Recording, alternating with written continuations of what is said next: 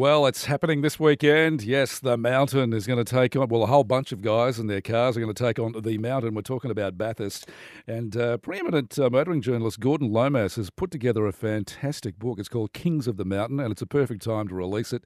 Inside stories of the legends of Bathurst. Gordon, good morning. Good morning, Ian. Well, I've never been to Bathurst. It's one of those bucket list things that I've always wanted to do because being a motorcyclist, I sort of try to combine it with the Australian motorcycle MotoGP as well as Bathurst, but I've never been able to do it because I've never been able to get that much time off work and ride across, etc. But I really still do hope to do it one day. But this magnificent book of yours that sort of covers the full 70-odd year history? Well, it specifically focuses on the Great Race, so from the 60s onwards. The previous book that I did was pretty much 75 years of motor racing at Mount Panorama, which came out in 2013. Yeah. But this one, the objective was to focus on some of the winners representing each of the decades from the 60s onwards, and really speak to some of the winners and key team people and get their story in their own words in a comprehensive way. How much research did you have to put into this? How long did it take you to get this book together? Oh, look, they take, books by their very nature take quite a while. But the challenge was to actually who to include, because you can't, it would be, in a perfect world, it would be ideal to come out with every winner and every story from the Great Race from '63 to present day, but simply getting that amount into one volume is just impossible. So it was a matter of who was available, who I could track down. I had to, there's a few people I had to track down who live overseas. So from that point of view, more so than the time front, it was quite challenging.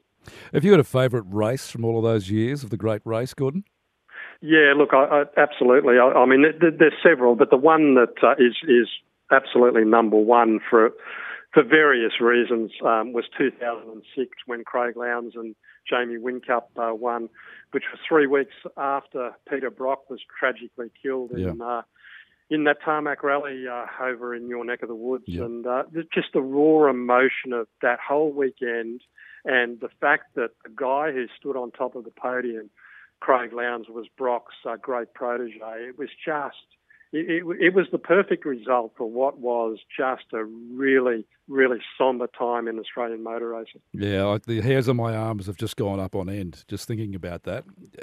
It's a very prickly moment. There's no doubt about that. I remember back in the day, I also remember a favourite of mine because I was a bit of an Alan Moffat and Ford fan when Fords were 1-2 across the line. Who was that?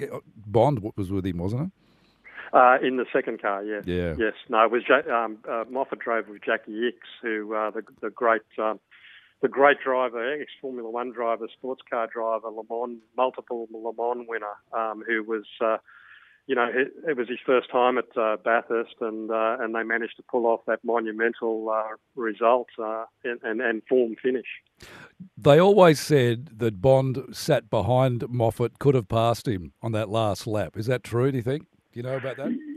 Yeah, look, I think that's pretty orders. Close. Yeah, I think that's pretty close to the mark. But it's certainly one of those races that image of those two cars going across the line in a form finish is one of those iconic images of the history of the Great Race. Yeah, it is. Kings of the Mountain, Gordon Lomas, fantastic book, and it is available now. Thanks for the chat, Gordon.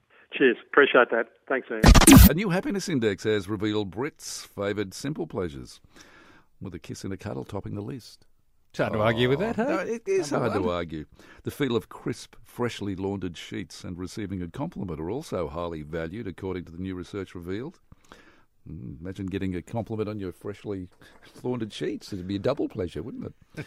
The new study commissioned by UK TV's premium entertainment Channel W to celebrate Davina McCall's weekly TV series, The Davina Hour, never heard of it, reveals life's top 20 simple pleasures. Although over half, like 56% of respondents favour receiving a kiss and a cuddle as their top simple pleasure. Almost as many, 47%, believe they do not receive enough. There's a couple of strange ones in that list too, Blackers. Got the list of 20 there. Most of them make sense. Like you said, a kiss and a cuddle at number one, losing weight. But the smell of mowing grass. Yeah, that's good. Yeah? Yeah, I don't mind the smell of mowing grass. I mean, I won't mow it, but I mean, I like the smell of it. Walking barefoot in the sand. Yeah, that's good. What else? I'll tell you what's real good. You're like this. Number 19, finding something you thought you'd lost. Money, like me and that money there That's a couple what of I months was ago. thinking.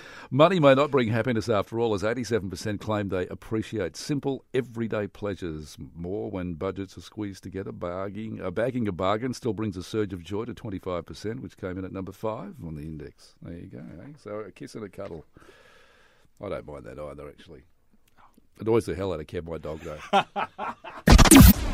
8 questions and 60 seconds to get them all right. Triple M's 8:38.